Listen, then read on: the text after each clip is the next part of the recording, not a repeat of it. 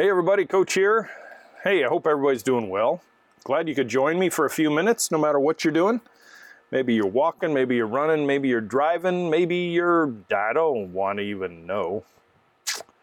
Hey, this particular week, we're looking at ground covers. We're looking at various plant material that fall into this category.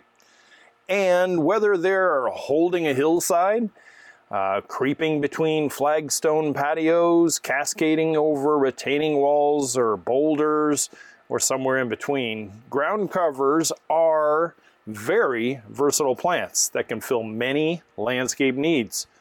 However, choosing the right one is key to long-term success. Emphasis on the word long-term.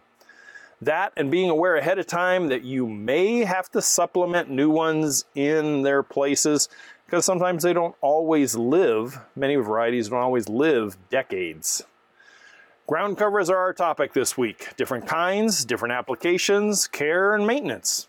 So, hey, I'm glad you're here. Stay with me until the end and I will share with you a new and growing trend in the ground cover use genre.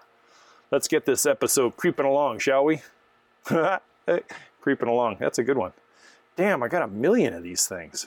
Hey, I'm Matt, you can call me Coach. Every week I bring to you DIY landscape education, concepts, design theories, and DIY instruction in an easy to understand format so you can tackle projects yourself, get the results you want, be a heck of a lot more self-reliant in this day and age, and in the process, save a boatload of money.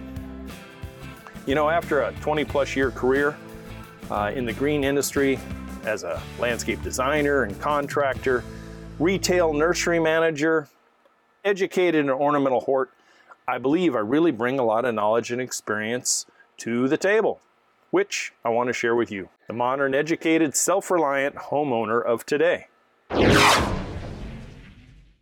You know, many years ago when I was just getting started as a noob in the green industry, I was being trained in the ornamental horticulture at the nursery I worked at. Thank you very much, Navale's Nursery in Northern California. You know, we had to literally take written tests every week on subtle uses, habits, placements of various ground covers that we sold. I started out in that particular section, if you will, of the nursery, dealing with ground covers and color, flats, hanging baskets, all the other stuff that was in that particular area. You know, you pass that test and you move on to another 5 varieties every week that we sold there. Overall, I think I tested on like 30 to 40 various ground covers. These were ground covers that were in starter flats, not gallon can container stock. They were mud flats, if you will, or cell pack flats. That place really wanted you to know the material you sold. You spoke from a position of authority and expertise. That is what the owner, Bert Bertolero, wanted from all the people at all of his nurseries, to be head and shoulders above the competition. Now, you take that kind of education and you compare it to something that you get at some of the larger nursery departments in the box stores today. Yeah, it's far and away a much different world.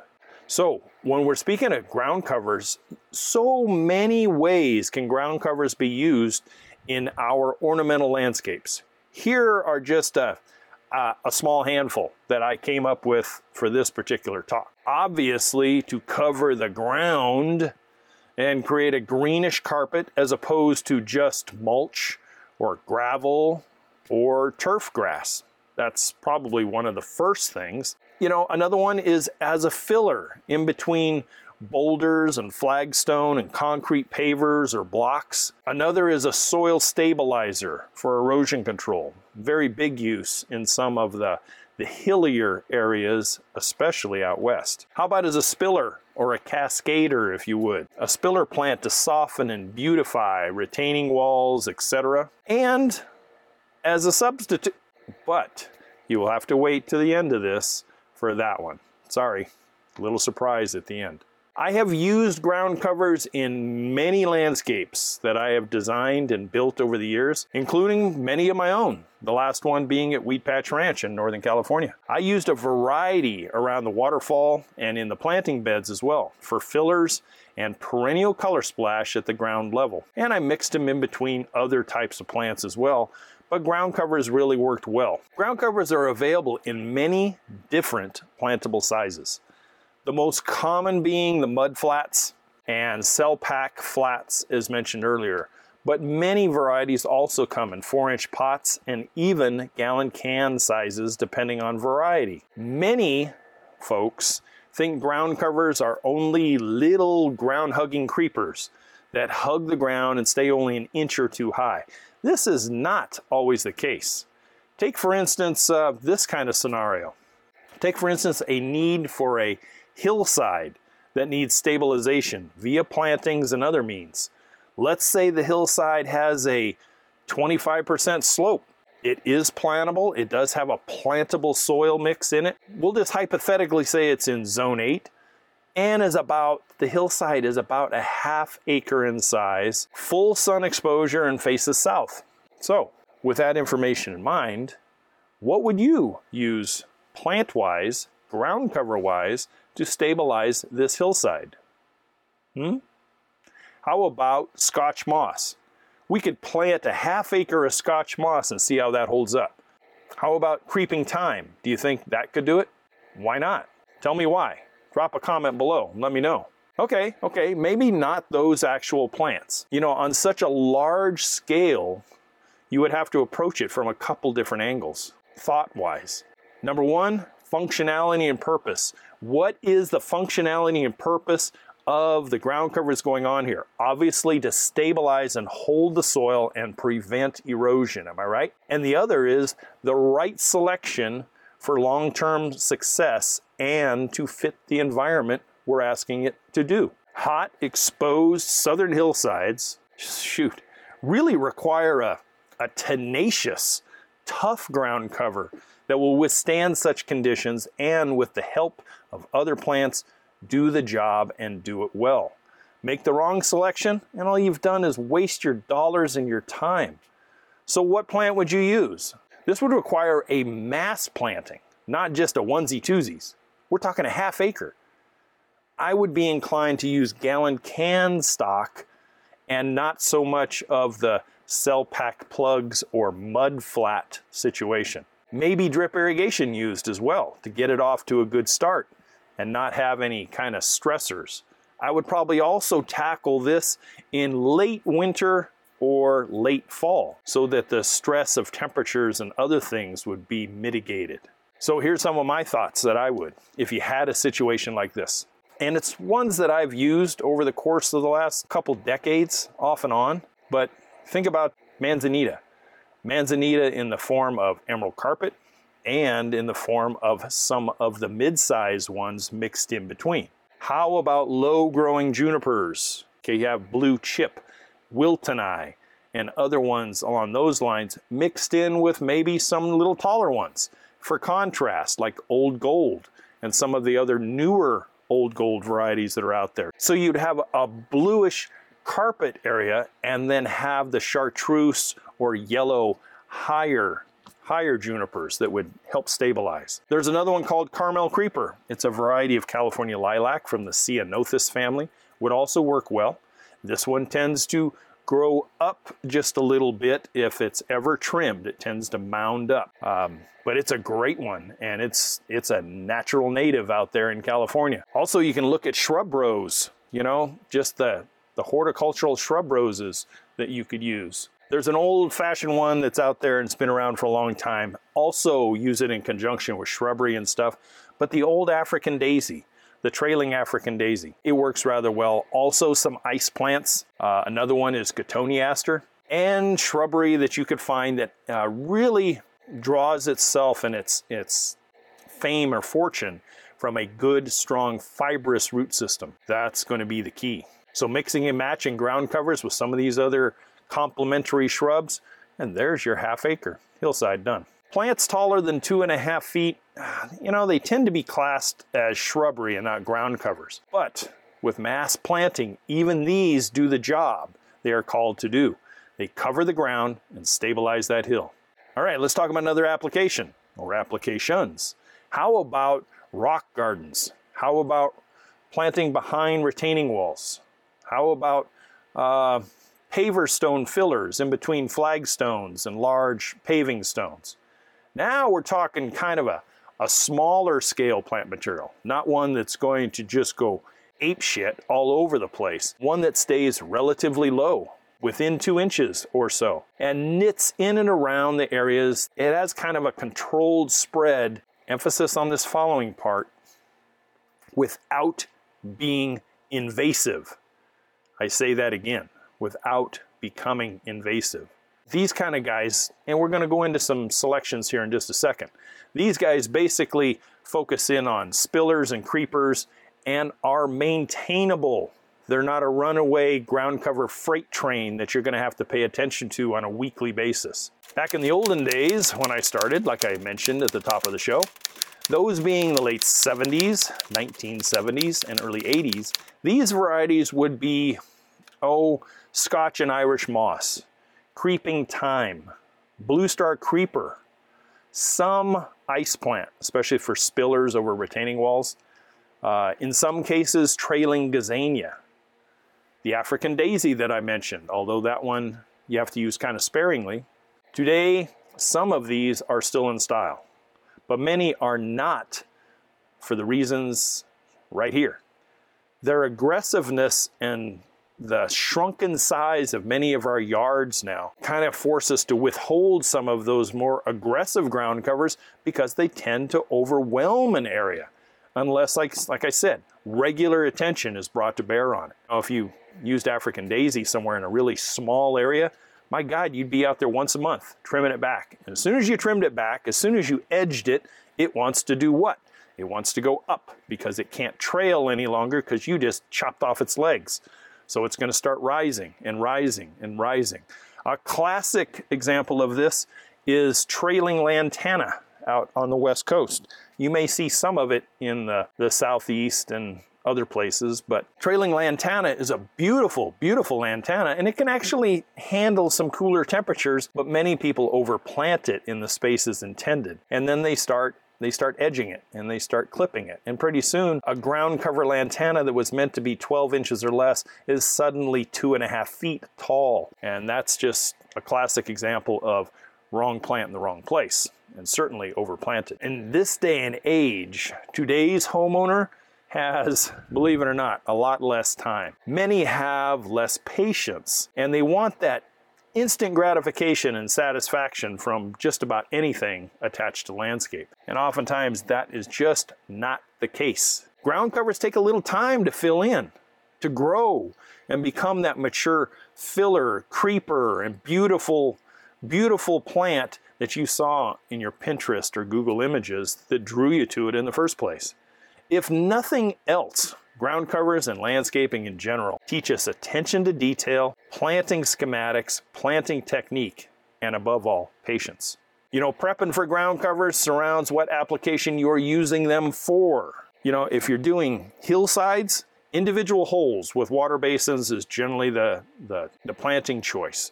If you're doing rock gardens, individual holes, and in some cases, if you've backfilled areas, nice cluster plantings. You know, you take a cell pack and plant it behind a boulder and then let it creep down around the boulder and over the top of the boulder. Spillers generally come from cluster and mass plantings, but much more in a linear fashion along a wall or a boulder retainer or whatever you might have. And then fillers are individual holes spaced in between stones, pavers, larger shrubs and trees, etc. Individual holes for fillers spaced in between stones and pavers and in between trees and other landscape features is generally the way you want to go. I would approach planting ground covers just as I would trees and shrubs and everything else, depending on what type of soil conditions you have.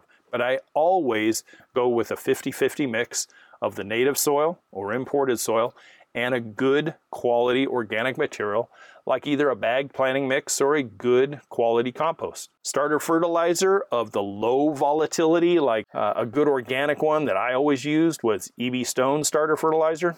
or any similar product like that. And then water depending on variety. And I want to emphasize something about water. Ground covers are not lawn turf. Many drought-tolerant ground covers like Emerald Carpet Manzanita need to be moist initially, but never, ever saturated. Never saturated.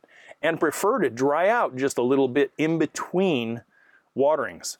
Mosses, like Scotch and Irish moss, they love to be moist, but mosses tend to thrive in a moist, dry environment. They almost like to be sprinkled more than they like to be soaked, like deep soaking. But they don't like to be sitting in saturation either. You would think, heck, it's a moss. It wants to be almost in standing water. Not the case at all. A matter of fact, mosses will rot out faster from overwatering than Manzanita will, believe it or not. More tolerant varieties that are kinder and gentler to the newbie gardener or landscaper are varieties like, Blue Star Creeper from the family Isotoma. They put up with a little bit of everything. Common sense now has to enter into it. You don't want to flood the area out, but a little research and visual inspection during that first 30 days of planting will guide you in the care of the ground covers you've selected. The other thing is don't overplant, and I may have mentioned that earlier in the show. Don't overplant.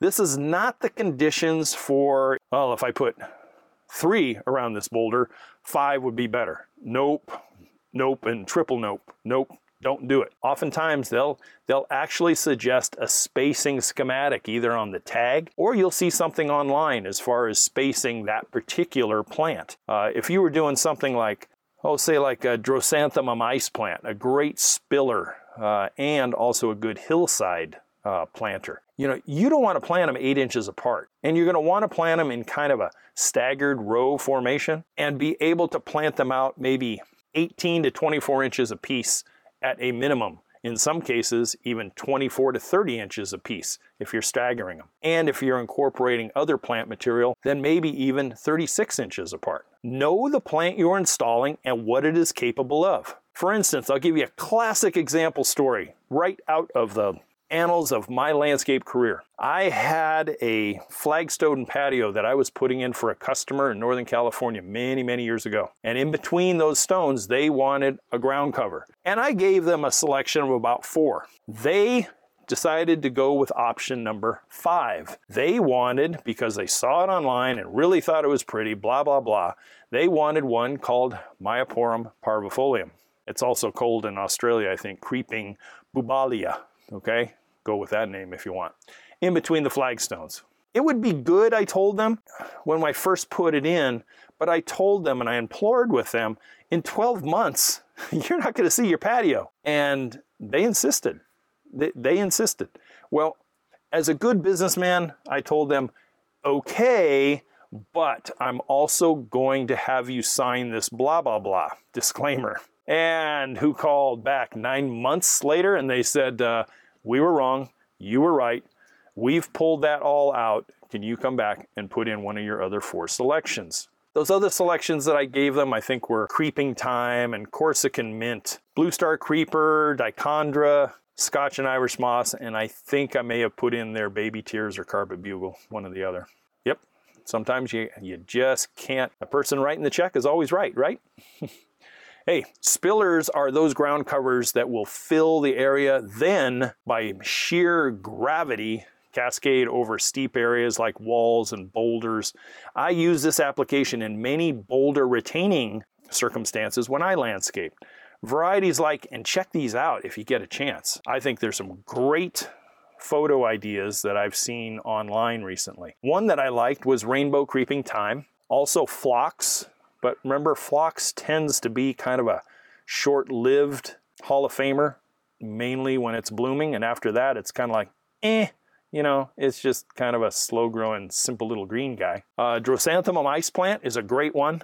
Lamium, dwarf Dalmatian bellflower, if you have kind of a filtered morning sun area and then filtered afternoon shade area, dwarf Dalmatian bellflower really looks good, especially when it comes into bloom. Creeping rosemary for the big areas. Especially, that's another one for a hillside stabilizer. I forgot that one up above. Creeping Jenny is another one. Vinca or periwinkle especially the variegated one. You got to check out the variegated one. And there's some others out there, but that gets you started, right? You know, ground covers are planted all over the world and a multitude of various environmental conditions. Some die back each winter and then reappear the following spring. Others are hardy evergreen type of ground covers, and they can withstand winter's wrath. They slow down to almost nothing, but they pull through, and then they really get their grow on the following spring and summer. Now for the latest trend in ground cover use, this is what I promised you. Here it comes. Ready? Drum roll please, maestro.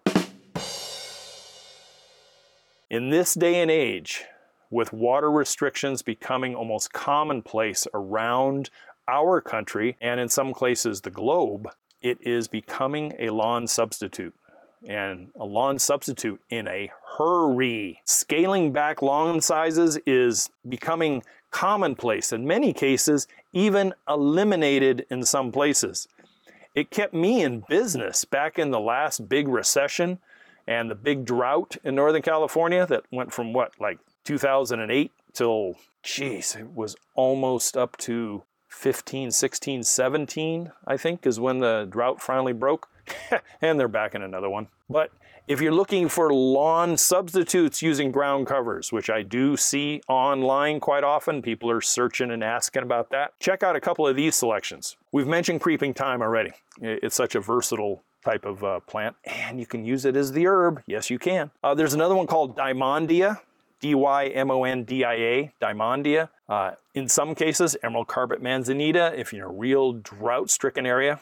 Various sedums work really well. Another one that you don't see very often anymore, and it really does a good job, and you can mow it and you can walk on it, is spring cinquefoil, also called potentilla. Creeping jenny has been mentioned, especially if you have a little bit of a little shade area that you need to try to cover up. There's another one that's out there, and if you have a very small area that you want a lawn substitute, there's one called green carpet. Comes from the Herniaria family. You can use small scale ivy, but keep an eye on it. Creeping Charlie is another one, which that's probably one of my last picks because it's also one that it'll run and root. So you do need to have a good edge on the edging of your lawn area. Otherwise it can jump and go and get out of control. But hey, it is used, and it looks cool because it's kind of a variegated leaf, kind of a cream and light green leaf. It makes a pretty spectacular lawn substitute. So what do you get by substituting lawn with ground covers? Well, the first thing you get is you get no weekly care per se. There's no mowing. For the most part, there's a lot less water requirements, less feeding requirements, and just remember the right choice for the application.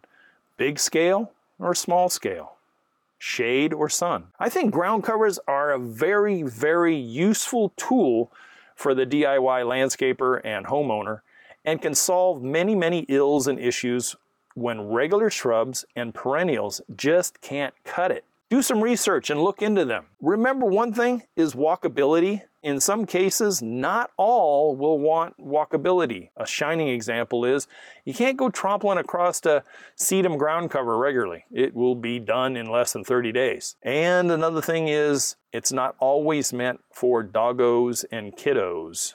They can wreak havoc on ground cover areas pretty quickly. The only other ground cover that I thought about was if you want for lawns or if you want for a mix is clover. Although clover is, I don't know. Some people don't like the bees that it attracts. Some people like the bees that it attracts. It doesn't need as much water, but it still does a good job. It's something that might be right for some. Well, guys, there you go. You got a brief look at ground covers, the right plant and the right application. I hope you've enjoyed the discussion. I hope it focused you a little bit on what to look for if you have a ground cover need. Thanks for staying with me, and I hope to see you next week. As always, questions are always welcome. youryardcoach@gmail.com will always get you a response in a pretty rapid fashion. Hey, for now, this is Coach saying get the hands dirty and enjoy the hobby of taking care of your own humble slice of heaven. You guys take care. I'll see you next week. Thank you for listening to this episode of Yard Coach. Check out the original videos on YouTube at Yard Coach or email Coach Matt at youryardcoach@gmail.com. And hey, did you get your free 15-step landscaping project checklist? Check out the podcast description below for the link to your free PDF, as well as the YouTube channel for more great information for the DIYer in you. See you next week.